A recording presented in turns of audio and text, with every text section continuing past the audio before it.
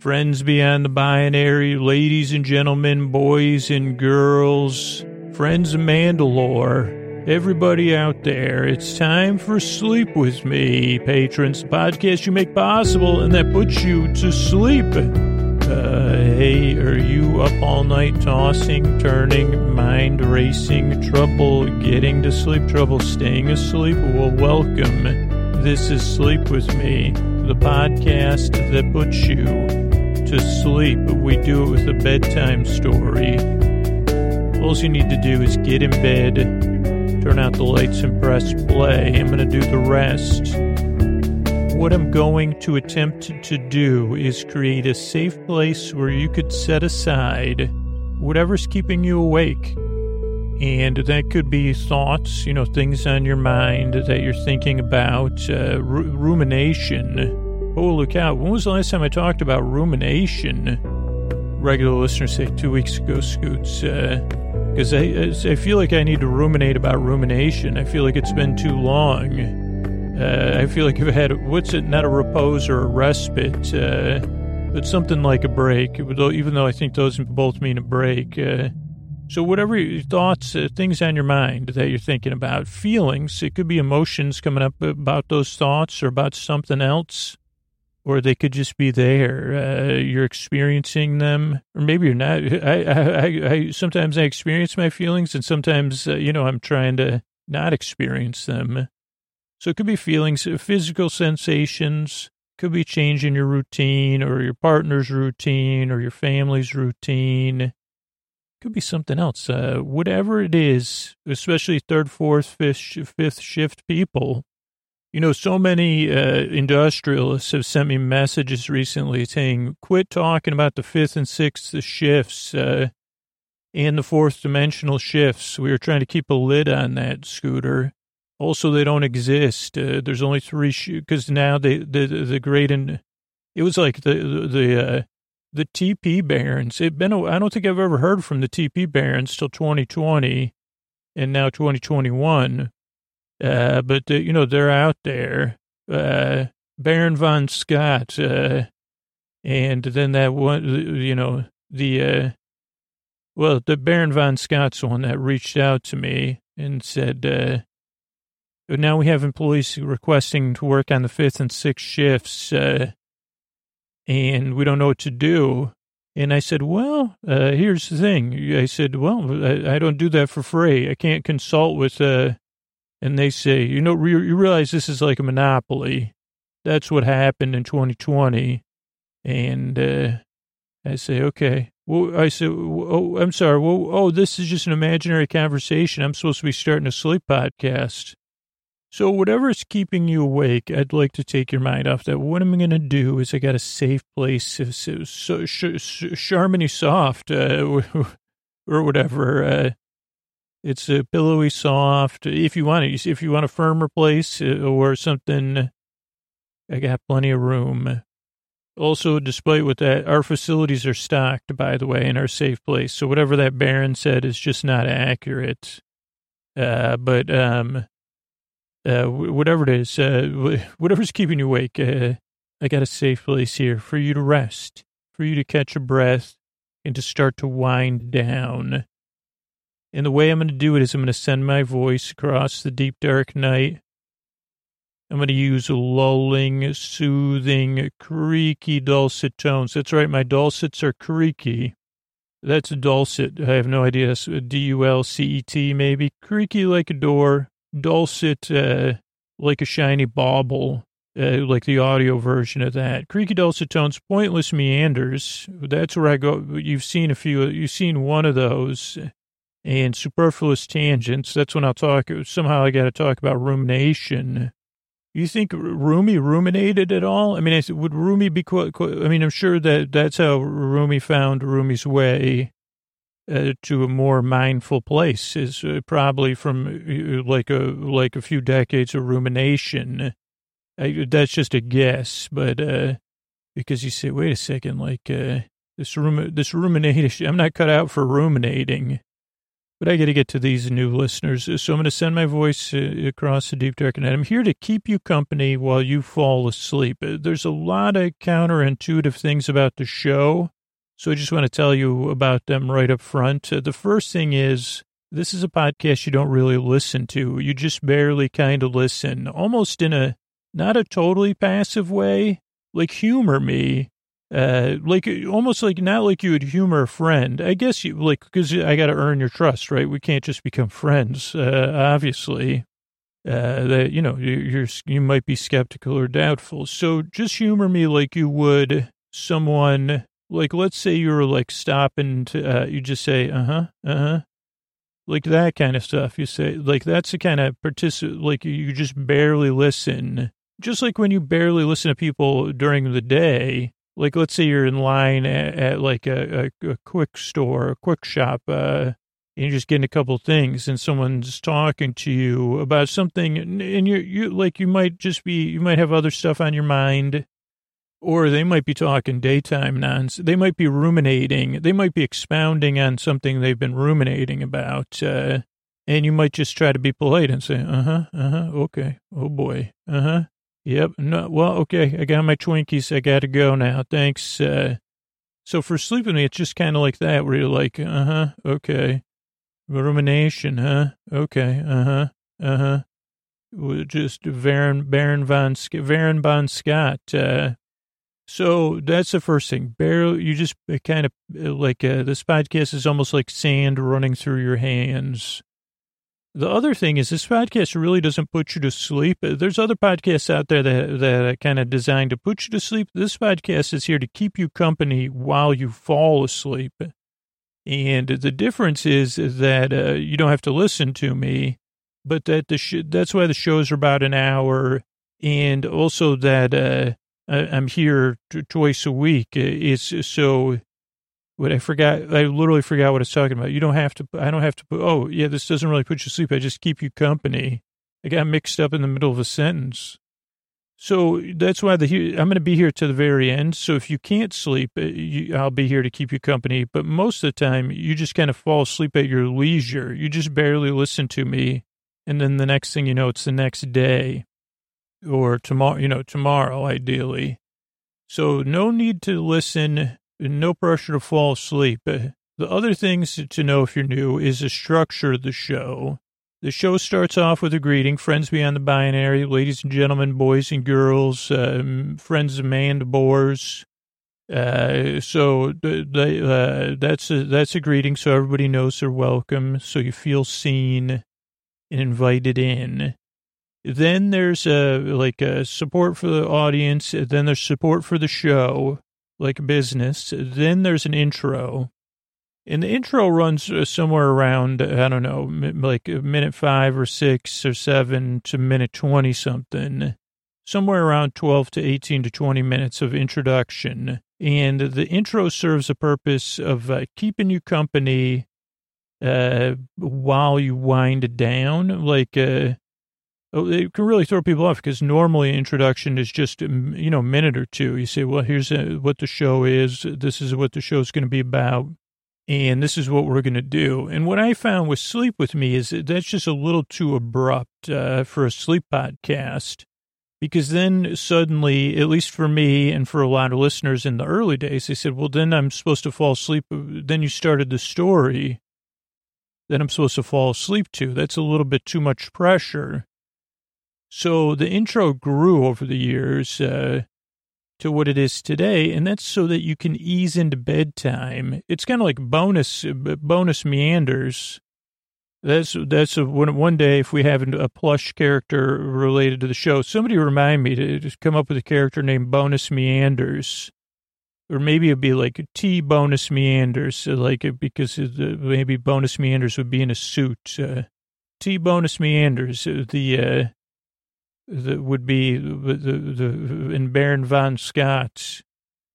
I think maybe one day they'll be in a story together. But I forget what else. Now I got T-Bonus Meanders running around in my brain. But so the intro serves a purpose of easing you into bedtime or being part of your bedtime routine. Because Sleep With Me for some people, it does work very fast. But for most of us, and the way the show is designed, it's great if it works fast for you, is that it's meant to ease you into bedtime. So as part of your wind down, whether you're in bed or you're getting ready for bed, to give you some distance from the day. So that's why it goes on and on and on.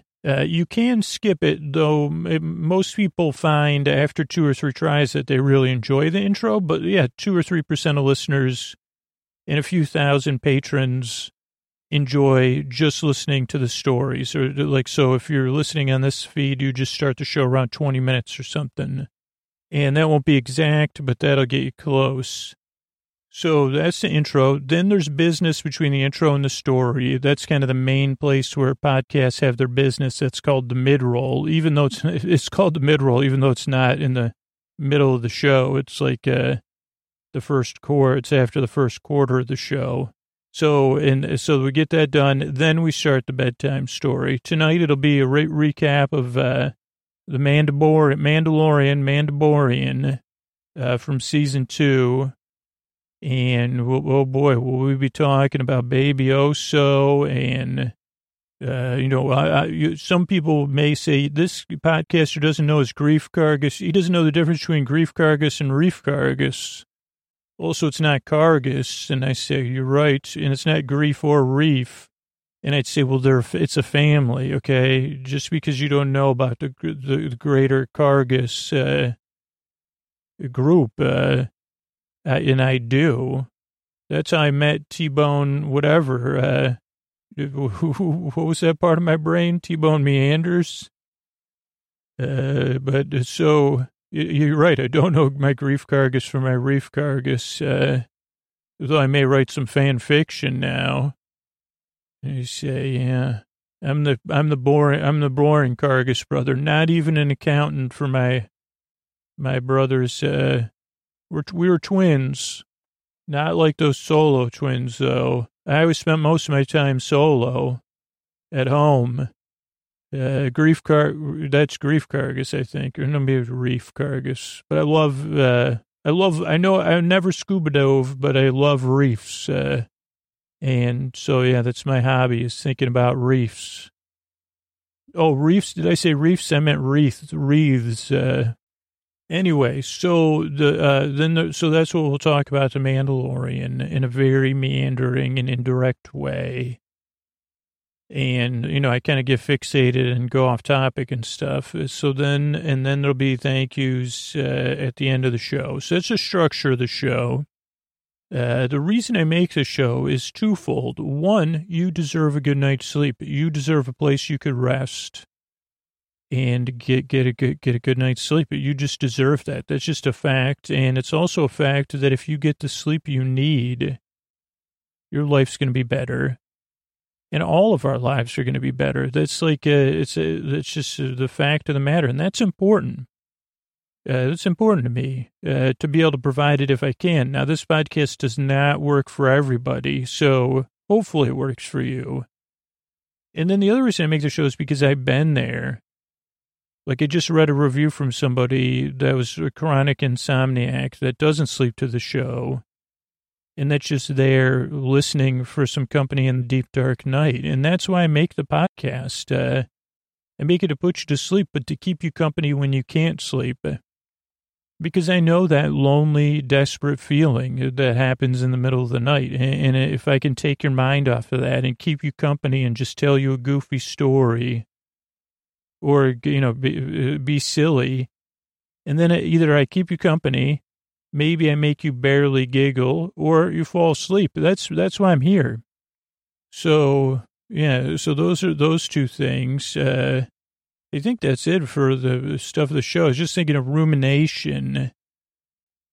I mean, it's not a bad word to say, though it feels heavy in the mouth. Rumination. I mean, I think because it's got a heavy load to bear. And it's so close to ruination. I don't know if you just change a couple letters or what. Rumination is like, that one's hard for a dyslexic to spell. Ruin is R-U-I-N. Ramenation. Is there a ramen place called Ramenation? Because there should be. I would just presume there is somewhere. It's almost a little bit hard to say. Ramenation. You'd have to think of some reason. You say, why is it called Ramenation? And you say, well, and you say, okay, first of all, which nation is it in? Typical U.S. I'd say, okay, well, we have a globe with, at least every continent, we have different ramens. It's Ramenation. But that's international. That's not, okay, so you're right. We have to rethink this dining concept. Is it going to be fast casual? I don't know. I never know what that means. It will be like the place where you go up and you order from the place. Well, that might just work with your concept because you have the ramen already ready in the bowl. Okay, somebody patent this, please. I own this idea, just so you know. And then you have the broths and then the toppings. Ramenation. It's ramenation, where ramen is possible. For dinner, for fast casual, meal. Okay, so anyway, so I'm basically here to just keep you company if you're ruminating on ramenating or ruination or anything else. I'm here to keep you company and take your mind off of stuff because you're important and your sleep's important. I appreciate you coming by. Like I said, not everybody, this show just doesn't work for everybody, but usually when people come, they're skeptical or doubtful, which is totally normal. So all I can say is give it a few tries and see how it goes and see if it works for you. That's what most reviewers say. It takes 2 or 3 tries to get used to its creaky dulcet tones, its pointless meanders, the fact that you don't listen to him. He doesn't really put you to sleep. He just keeps you company. He does have to earn your trust in order to lose it. Also, the show structure. So, yeah, but eventually I started falling asleep, no problem. So just give it a few tries, see how it goes. If not, there's a lot of, you can go to sleepwithmepodcast.com/no thank you and check out other sleep podcasts and stuff out there. But I really appreciate you coming by. I work really hard at your nice drive, and I really want to help you fall asleep. And here's a couple of ways I'm able to do this for you free twice a week. All right, everybody, it's time to talk Mandalorian. Time for the Mandoborian on Mandalorian. We're talking about Season 2, Episode 4, Chapter 12. Can't remember the name of it, but we'll find out soon. Starts with the old Disney on the Plus. And then there's a recap. We have, I forgot the young person's name. I just call him, I was calling him, fish person. But aptly, is that the right word? Well played by Horatio Sands, I think. And we see it from the first season, the first episode, when he gets busted by the Mandalorian. Oh, is that me? Must be some mistake. I could get you credits. And the Mandalorian says, carbonite or no carbonite? And he ends up carbonized because he ran away, I think. Then they're scanning Werner. We got the Werner, paging Dr. Werner. And they're scanning Baby Oso. And Mandalorian, this is in the days of the floating pram, which we just lost recently. This is floating pram 1.0. Assets important to me. Dr. Pershing, who's the doctor, and Yoda. Oh, not Yoda. I don't know. I got distracted because everything is moving so faster than I can talk. But Mando has to rescue Baby Oso. From Werner and Dr. Pershing. And he says, leave the kid alone, man. Then we see Cara Dune in a couple different action shots. We see, who's that? Moff Gideon in the X-Wing, Mandalorian, Grief Kargas, and Cara Dune parting ways. Then the failed takeoff and landing, or no, the takeoff in wherever they were last week, Swamp City. Then we have the Lucasfilm and Disney Plus, or the Lucasfilm and Star Wars things. Sounds like Dustin from Stranger Things. Oh, that's the person at the Hey, Oso. Did you, oh no, this part's, sorry, we're not there yet. TIE Fighter, Carl Weathers, Sea Ship, know where I'm taking you out. Then Lucasfilm, Star Wars. And they run out of, they're low on gas. So they're trying to fix some stuff. So he says, okay, let's try this again. He's got Oso. Goes, do you have the wire? So a little bit of comedy and revealing about the Mandalorian's character. But he's, like, this is desperate times call for desperate measures. But again, this is a bit of a high wire act that they pull off because it's like a very piece of classic comedy. Plug the red wire where the blue wire is. Plug the blue wire where the red one is. Do you know what red is? And Baby Oso's talking baby talk. Plug the red wire in where the blue wire is. Don't look at it. Don't put them too close. Okay. Do you understand what it, don't touch, don't cross the streams. See, it's very cute. Baby Oso and the Mandalorian's exasperation. He says, do you understand what I'm doing? It's in there. He's in a little crawl space that only Oso could fit in. They're oppositely charged. So, and then we see the comedy, we see the thing. That one's straight out of an 80s movie, but it still works. Smoke. Oh, he sounds like Dustin from Stranger Things. I don't know why I put that, but the Mandalorian, maybe just the way Mandalorian. Oh, yeah, because Dustin one time was giving directions to somebody over the phone, or when he's had to give people directions.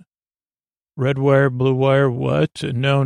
Red wire, blue wire. One was, be careful, zoinks, steam. How did they get that to work? I mean, that's what I just said.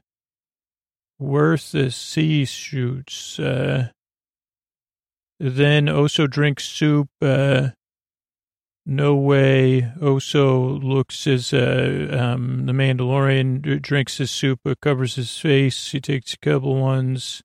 Oso breathes loud in this scene. And then there's a cut. There's music. I think Mandalorian cheering music. Just trying to see if I missed anything here. Who knows if I missed? I mean, I missed a lot. I miss you much, as Janet Jackson once said. In between seasons, okay, so then we have these characters. I thought they were in the Mandalorian Forge Room. I'm still not positive that they aren't, but it could be a bar. And they're it's like a pet store without a license. So they say, well, because they're selling Ricky Tikki Tavis. You know, Ricky Tikki Tavi? It's Ricky Tikki Tavi, my brain just said. And if you need another thing to say that puts you in a good mood, Ricky Tikki Tavi. Has been a while. That was one of those Don Bluth films, I think, that I can't watch because it was too powerful, the emotions it evoked in me as a child. Also, I think it was like when teachers didn't feel good. That was one of the few movies we watched, that and I don't even know what else.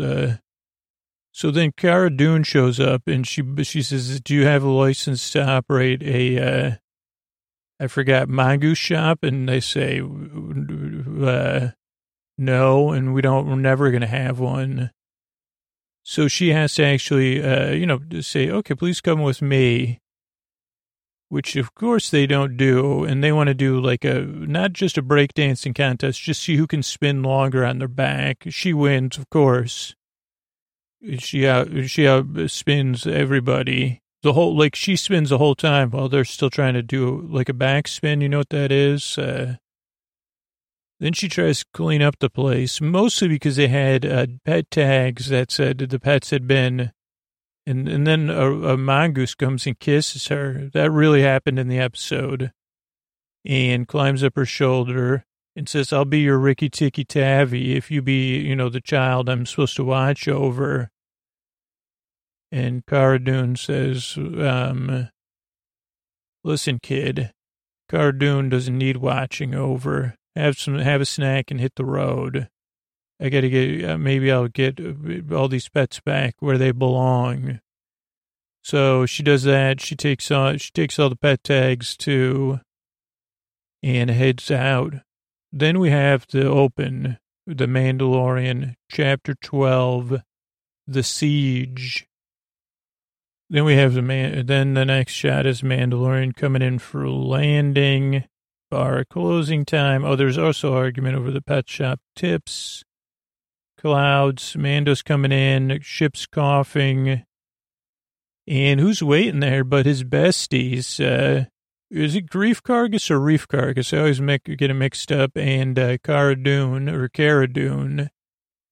And Mandalorian's back door won't even go down all the way to offload.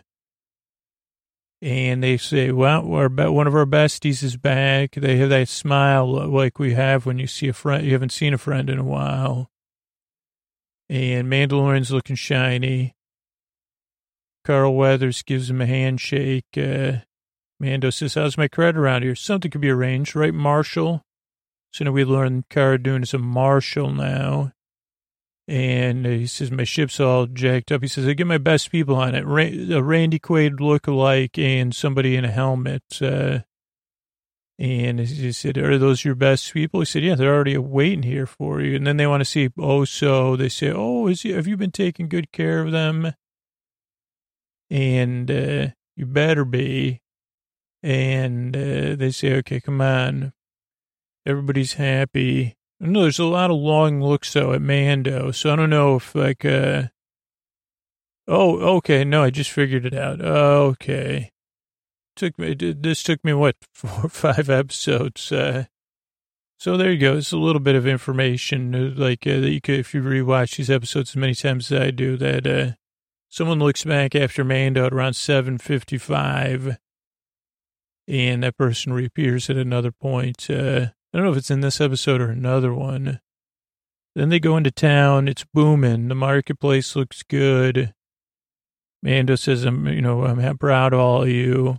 Town looks great. Your ship doesn't look so great, though.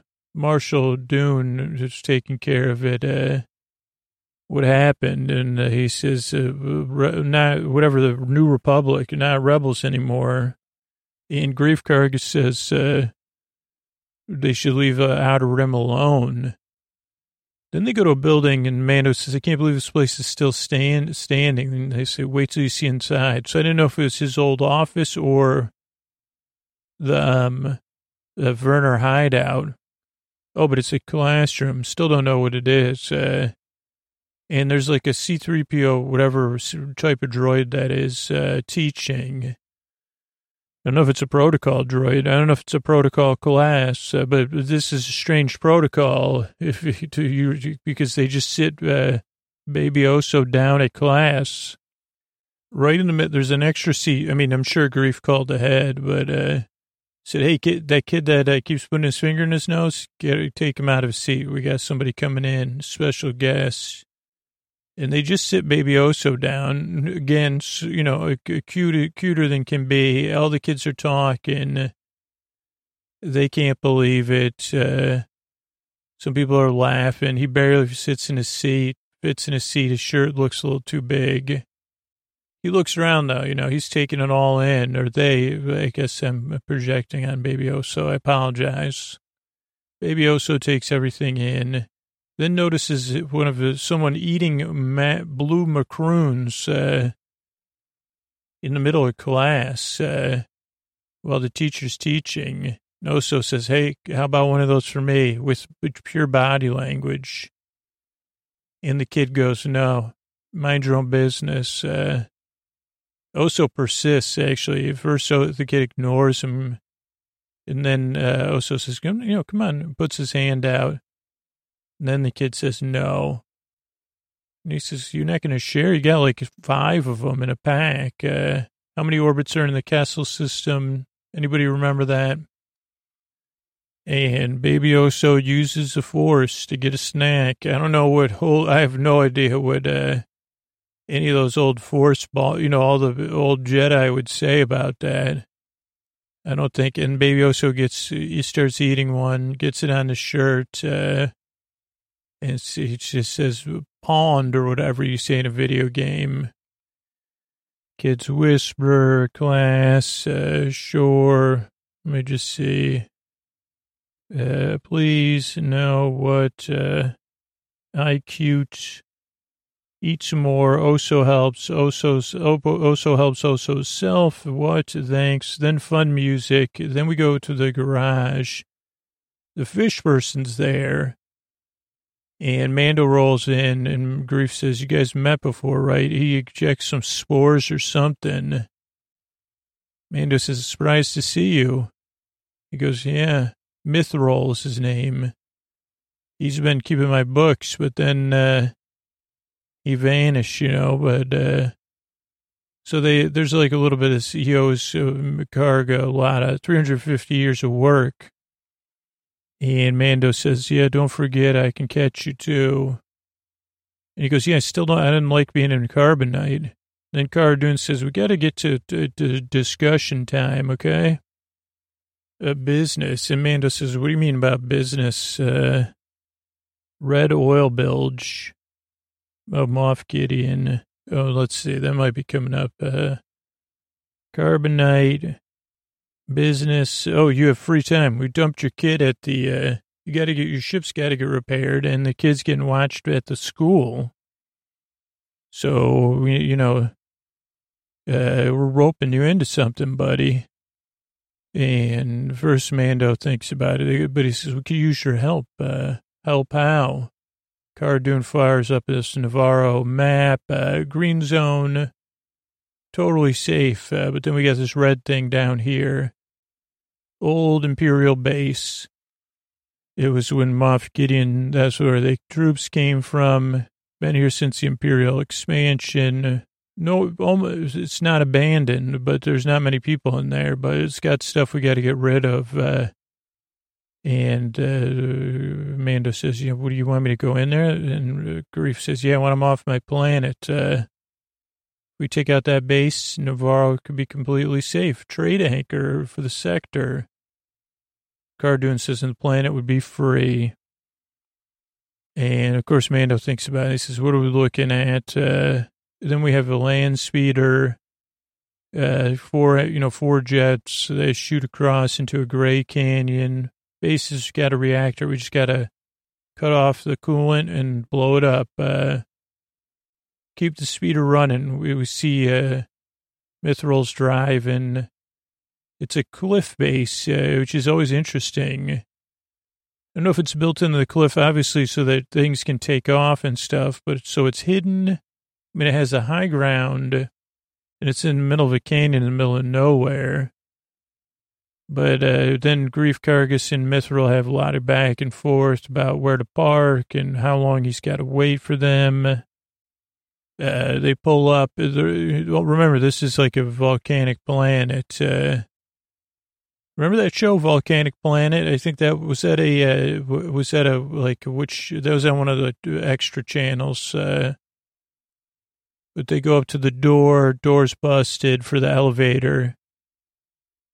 Not rated, they're a pretty good joke, not rated for lava. Imperial trash. And then this was really funny. Because he also does that thing. Did you do this where you turn around, like the way you turn around to back up? Mithril says, all right, hit me up later when you want me to pick you up. I'm headed out. And Kargas says, park your gills. And he says, I'm dehydrated. And then he says, get a flange cutter and you get to work. And he says, I hate to leave my speeder behind.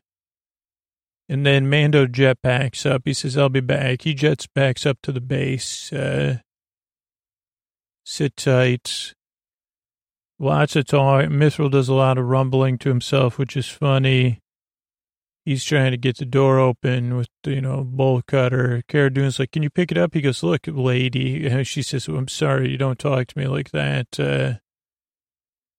Then they say, Dank Ferrick. Then what do you call it? Stormtrooper falls asleep. And they say, let's take the elevator. And Mithril says, no, thanks. And she says, well, the lava tide's going to come in. And he says, okay, but he didn't think about his land speeder. Then we see a long, wide shot of the base. They get off the elevator. Mando's taking care of a couple stormtroopers. He says, I thought this base was empty. And they say, well, kind of empty. Reactor, we just got to drain the cooling again. That'll be it for the reactor. They say, look, this is Mithril says, look at this old, what does he call it? I wrote down one thing, but the closed captioning saying something else. What did I say? Mid-century marauder. I thought he said mid-century marauder. But he says something else. Check this out. There's a lot of wind, good music. Hey, look, Mint Trexler Marauder. But I think it's mid-century because I don't know. Everything's mid-century. You say, what kind of style is that? Okay, the doors, music. They go through a hall with speeder bikes, command calls. Security feeds down in the shuttle bay. That's from like the command center. And then Cara Dune does a little Vulcan action on the head officer in the control room. He said, check your relay hub. She says, I'll check your relay hub, bub. Caress off, key handy find, heat shaft, TK-147, mithril use code cylinder, lava pit, whoa.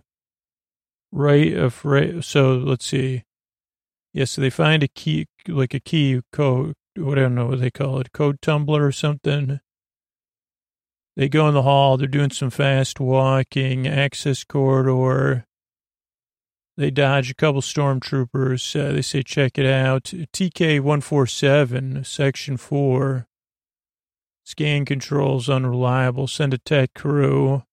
Mando leads the way.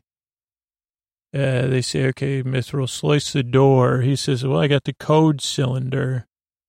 Or Grief Karga says that. They open one door. And then they open another door, and they're in the spot they need to be in. And they say, whoa, and Grief says, Mithril, you go over there and do it. He says, there's no guardrail.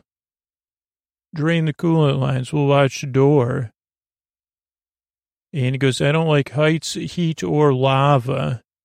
And he says, get moving, man. And he has to climb out there. It's like analog buttons. So he starts pushing buttons. Then he realizes, I'll use the code cylinder again. They say, come on, hurry up. Analog buttons off. So he shuts it off with the code cylinder. Klaxons start ringing. 1815, I said to pause it. Let's see what it is. 1808, 1807, 1811. I don't see anything. The klaxons start ringing at 1815. Mind running full. Oh, no, okay, this is what happens. So it's not 1815. They say, all right, the lava's starting to boil. It's actually around 1825. There's another shot with the Mando running full speed down the hall. The second shot, he's not running full speed, but it just was a cool one. You don't really see that often.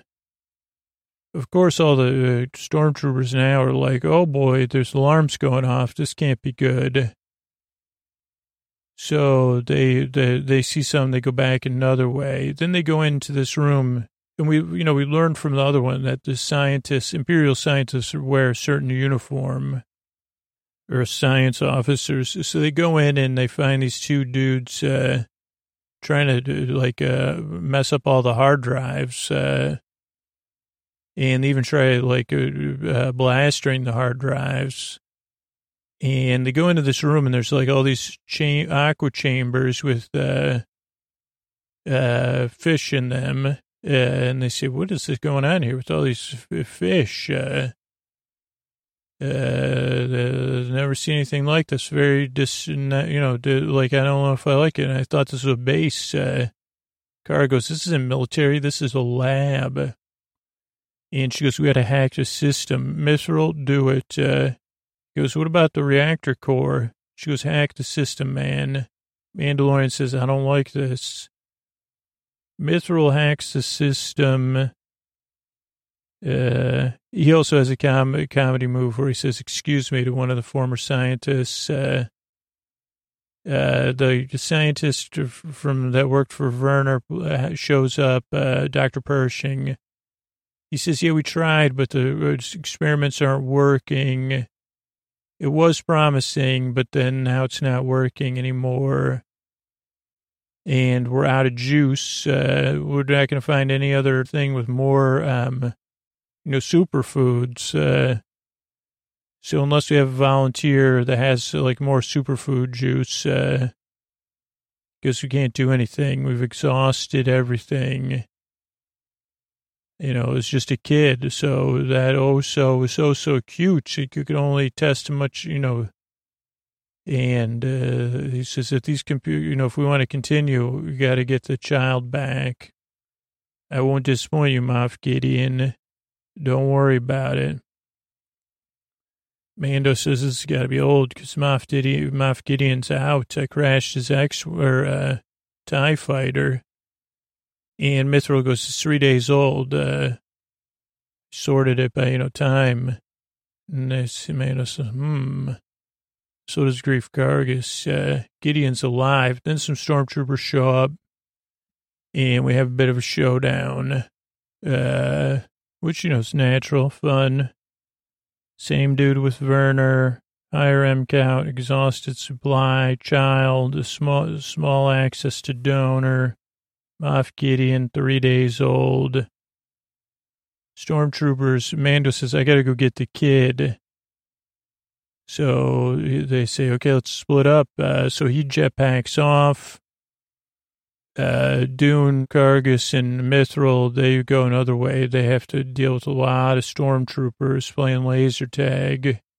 Mando is definitely highly effective in his moves. He heads back the way they came. Cara Dune and Grief work well as a team with Mithril on backup. Mando shoots into the lava shaft, flies up it. And if you're a stormtrooper, you see a Mandalorian, just to run for your run. I mean, that's all I could tell you because does not work out. They almost shut down the thing. That's the one thing I noticed because they head to the controls. But Mando gets to the top of the base. The stormtroopers are still trying to figure out that Mando takes off with his jetpack. Then Team 2, they have Mithril open a door. They get out to, the landing bay where they saw the mid-century tank. But then the elevator door opens with a bunch of stormtroopers. They're pinned down, behind some cargo. And let's see, we're pinned down. Cara Dune says, what do you know? There's a mid-century tank over there, mid-century Marauder. And she runs for it, cover me. She gets in, starts that thing up. She says, come on, sweet baby. Or baby girl. She says, let's see what you can do. Starts the engine and pulls up, blocks the way so Kargas and Mithril can get in. Let's move. What are you waiting for, an invitation? Go, go, go. They get on board. She closes up the door. They try to go one way, but the door's closed, so they can't go that way. So she does a 180, I guess, not a 360. And she goes to the stormtroopers, get out of the way. She jumps and does this big jump, which was super cool. Except that they land at, and then there's very much like a movie where they're like, whoa, that kind of thing. And they land on Mithril's land speeder, unfortunately. So that doesn't work out for him.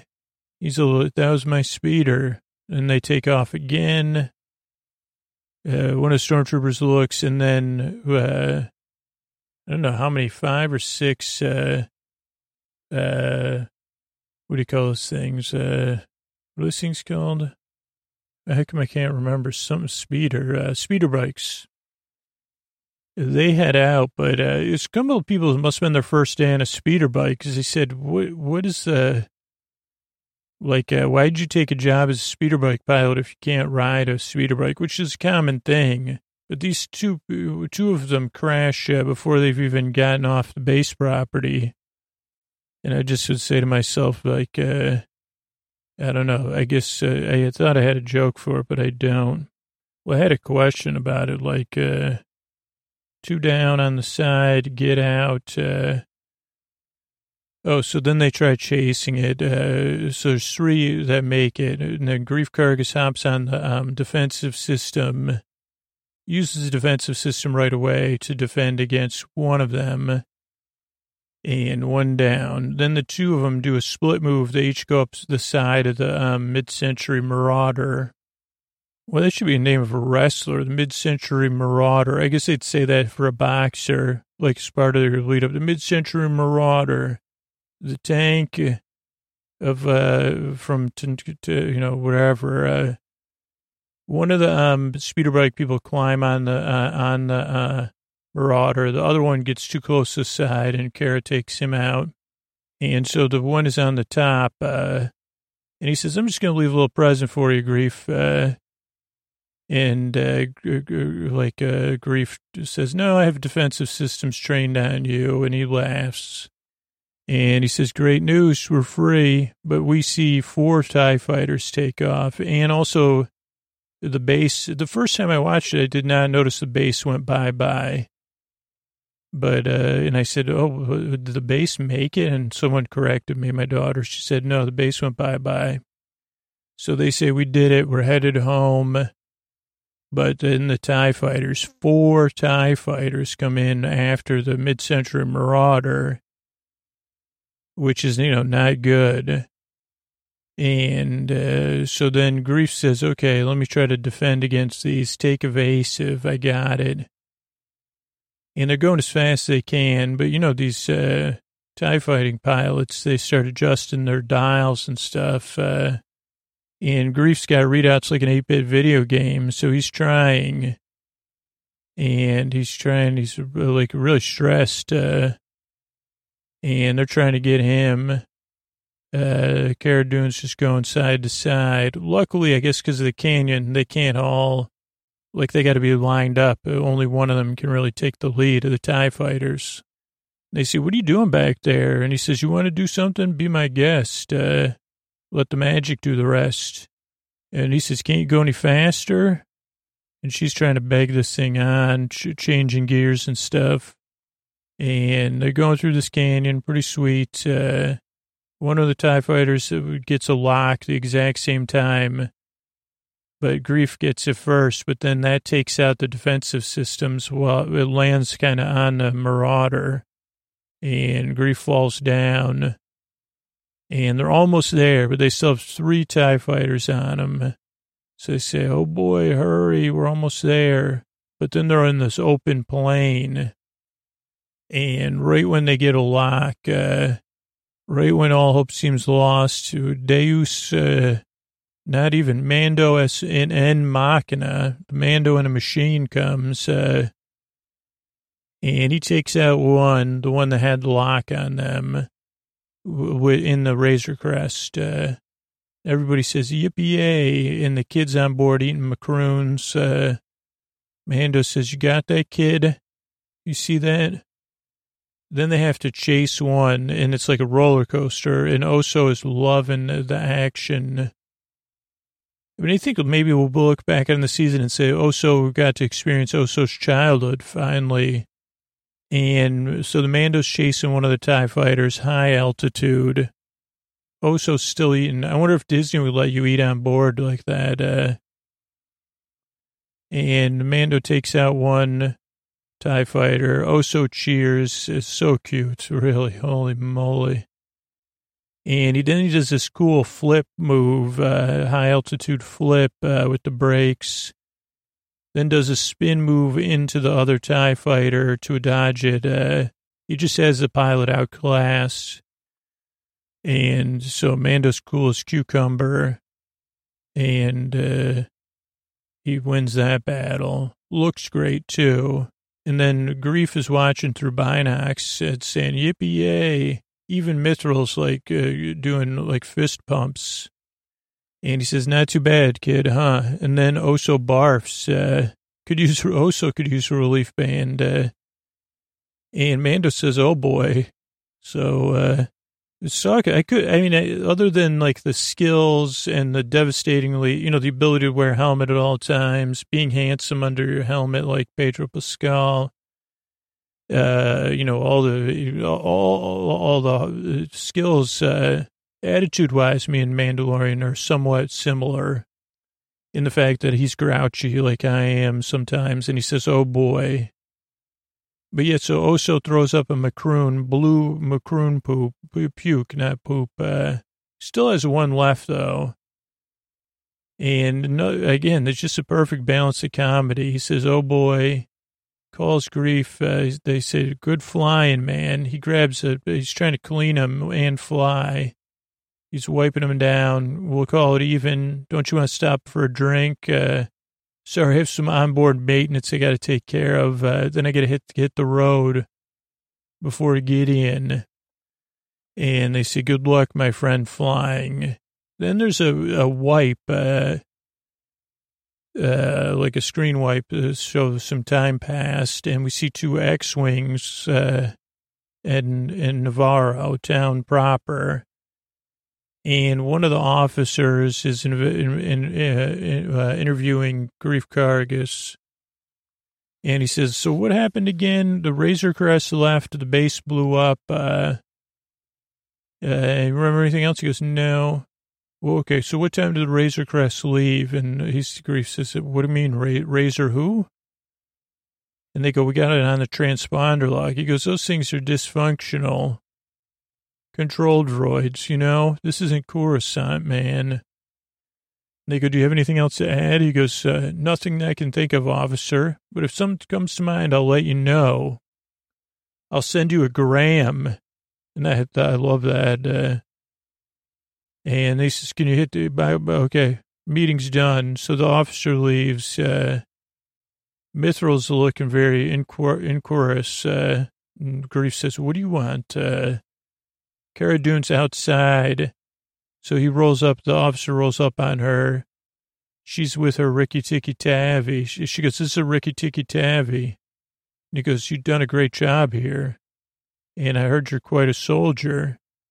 We could really use your help. And she goes, I'm not a joiner, Blue. And he goes, too bad. Well, he goes, there's something going on out here, though. They don't believe it in the Corps, but I know there's too many. These aren't isolated incidents. Someone's up to something. But we need some local support. And he goes, I heard you're from Alderaan. He goes, I served during Alderaan. She gets a pained look on her face. And he goes, did you lose anyone? She goes, hello, Alderaan. Alderaan. Everybody that was on planet. And he says, yeah, I know. I misspoke, but I'm sorry. And then he leaves her something, which I did have to wait and to find out later is a badge. So she's actually like officially the marshal now, I think. But she has a pained look. She doesn't even pick it up right away. And she goes, you got a badge for my mongoose too? Because my mongoose says, it's going to have to do a lot of defensive work. But he walks off. Then we see like an Imperial Star Destroyer type ship, a different model than I've seen before. It's flying overhead. It's got those big, And then we see an Imperial officer. Looks familiar. I didn't have a chance to figure out who this was. And they're talking to someone familiar from earlier. and who says the device is planted. Say, great, you'll be rewarded. Then we see people walking. The officer walks towards another room, hits a button. Some big doors open, and there's Moff Gideon in steam, man. And there's all these like suits. She goes, beacons on the Razor Crest, boss.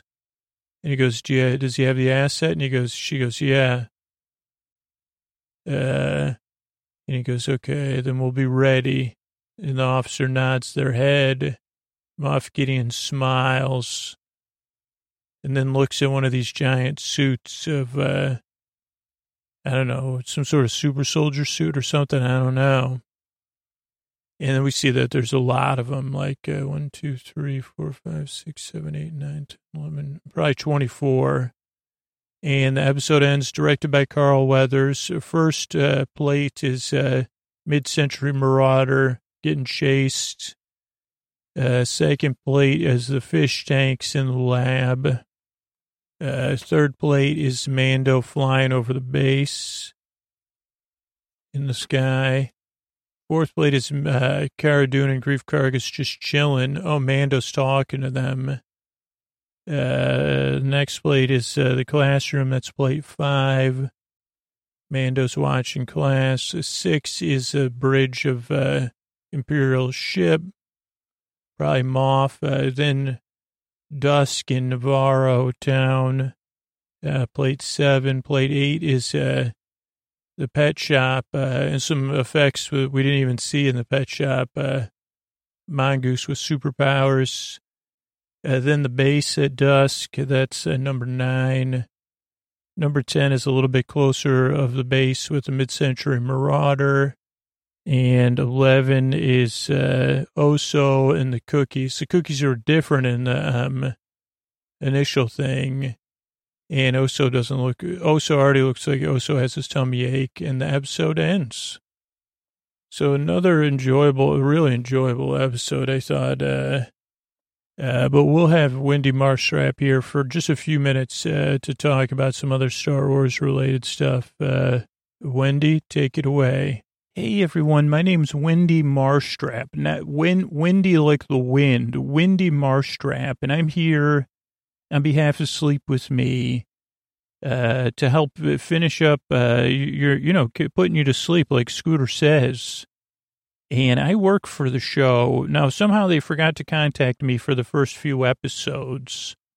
And I listened to them and I said, Scooter, did you forget me? Wendy Marstrap, my do-back Dewey. We were on the podcast last year. You also forgot about, we've also been on your May the 4th, the Force Be With You episodes.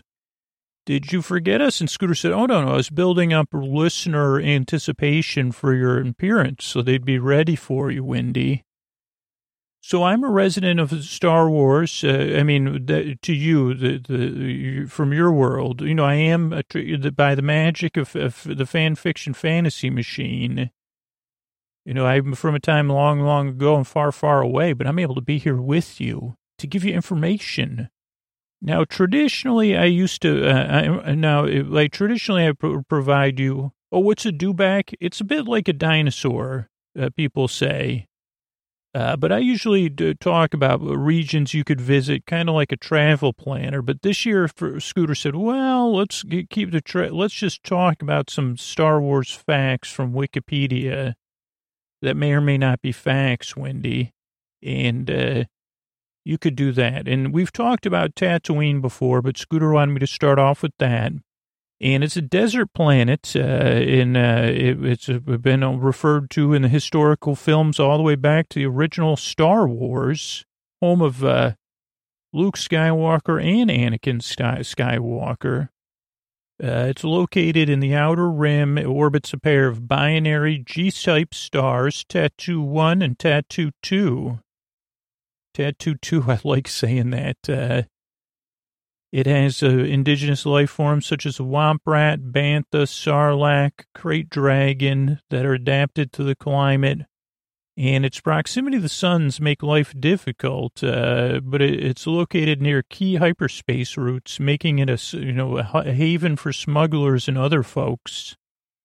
There's also debris from shipwrecks and scavenging, sandworm issues, which make it tough to be a nomad.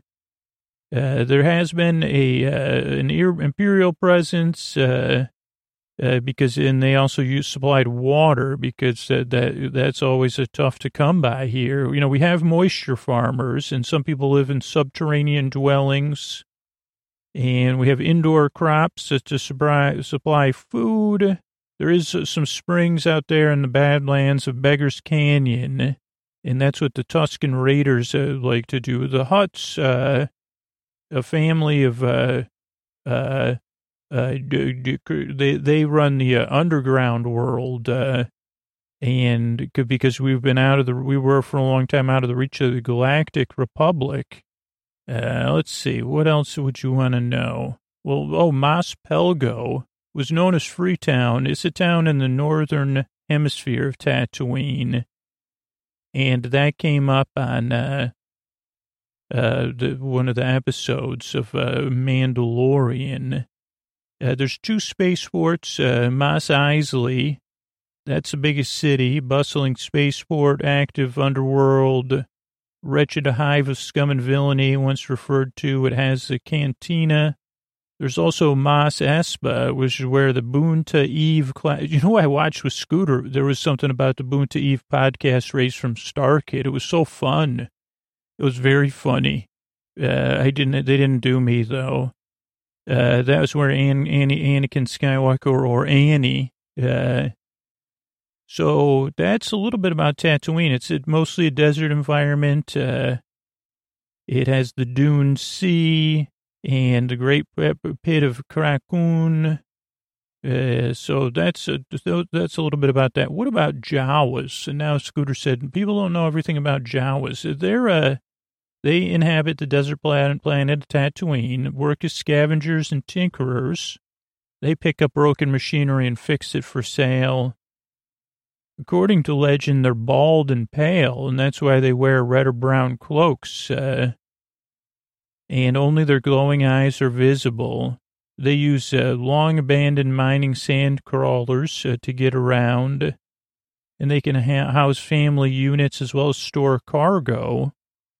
And they split up between working on board and off board. They're 1 meter to 1.5 meters tall. That's 3 to 5 feet for those of you in the U.S. And I think that's it. I mean, you could learn more, or you could watch an episode and see more. No, Crate Dragon this is really short. So sorry, Dewbacks, Scooter said. Don't forget about Dewbacks.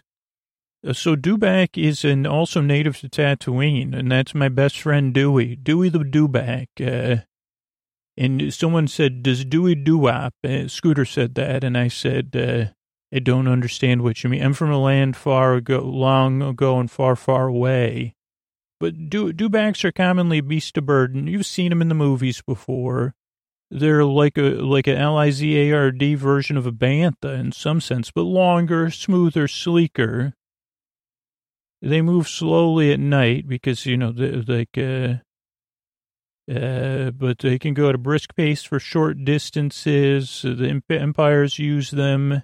But they make great, Dewey makes a great friend. I can't speak for every dewback, but I can speak for Dewey. Crate dragons are also from native to the planet of Tatooine.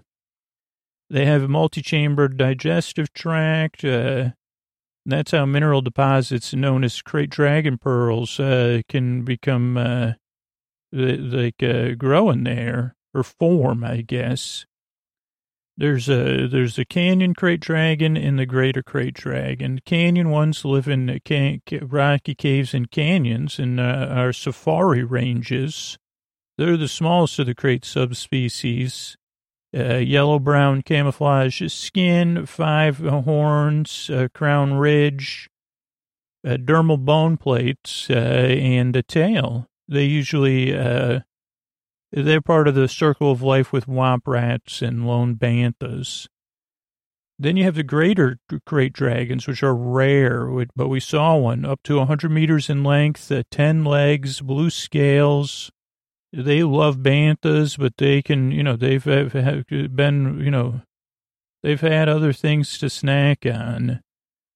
So that's great dragon. And then Tuscan raiders, is it like the sand people? Because you say, well, why are you calling them a raider? That sounds very empire-based. But they're nomadic. They live on Tatooine. There's a lot of legends about them that aren't necessarily true. But they are, they have a hardy life out there on the desert. And they do even search for great dragons as part of their adult journey to adulthood. The most revered member of the Tuscan clan is the storyteller, who knows the life story of every member. And that's word for word, so that wouldn't be what Scooter would be into. And we get to see a lot more of their more mammalian side in this episode, where before this they were just depicted as from a very limited perspective. And finally, we'll cover banthas.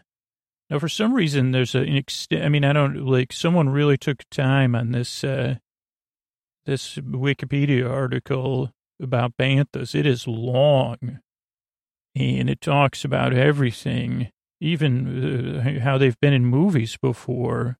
They're said to be favored among fans. There was even a bantha puppet at the New York's Village Halloween Parade at one point.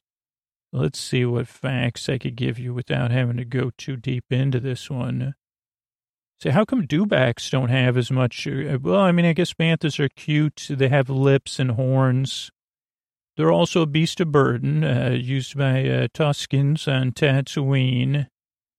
One of the first non-human type characters introduced in the Star Wars fictional rendition of Life in My World. They were originally portrayed by an Asian elephant from Marine World. And it was filmed in Death Valley. This is a fictional version. The Elephant's Gate also served as a model for the movement of AT walkers. Biology. They're large quadrupeds, mammals, thick hair, furry tails, spiraling horns. A bit like your bighorn sheep, horn-wise, or muskox. Let's see. They 8 to 10 meters in height, or 8 to 10 meters in height. I don't know if that means length. Breathe oxygen, live up to 100 years, gestation period of 30 months. They become adults around 20 years of age. And they can weigh up to 8,800 or 4,000 kilograms. They're strong, can carry up to 500 kilograms, or 5 passengers. Now, this says that their planet of origin is unknown, but previously I heard that they were indigenous so I don't know. They're often associated with Tatooine, but they can be found in many other worlds, from deserts to tundra, because their fur keeps out excess cold or heat. And that's a little bit about banthas. So I hope you could picture a fuzzy, furry bantha smiling at you and saying, good job. Good job from, and you know who else is smiling and saying good job? And it's okay. Dewey was here to keep you company too, just like Scooter will be. My friend Dewey the Dewback's smiling at you too. So good night from Tatooine, from all of us at Tatooine, to all of you everywhere, particularly you, from me and Dewey the Dewback. Good night.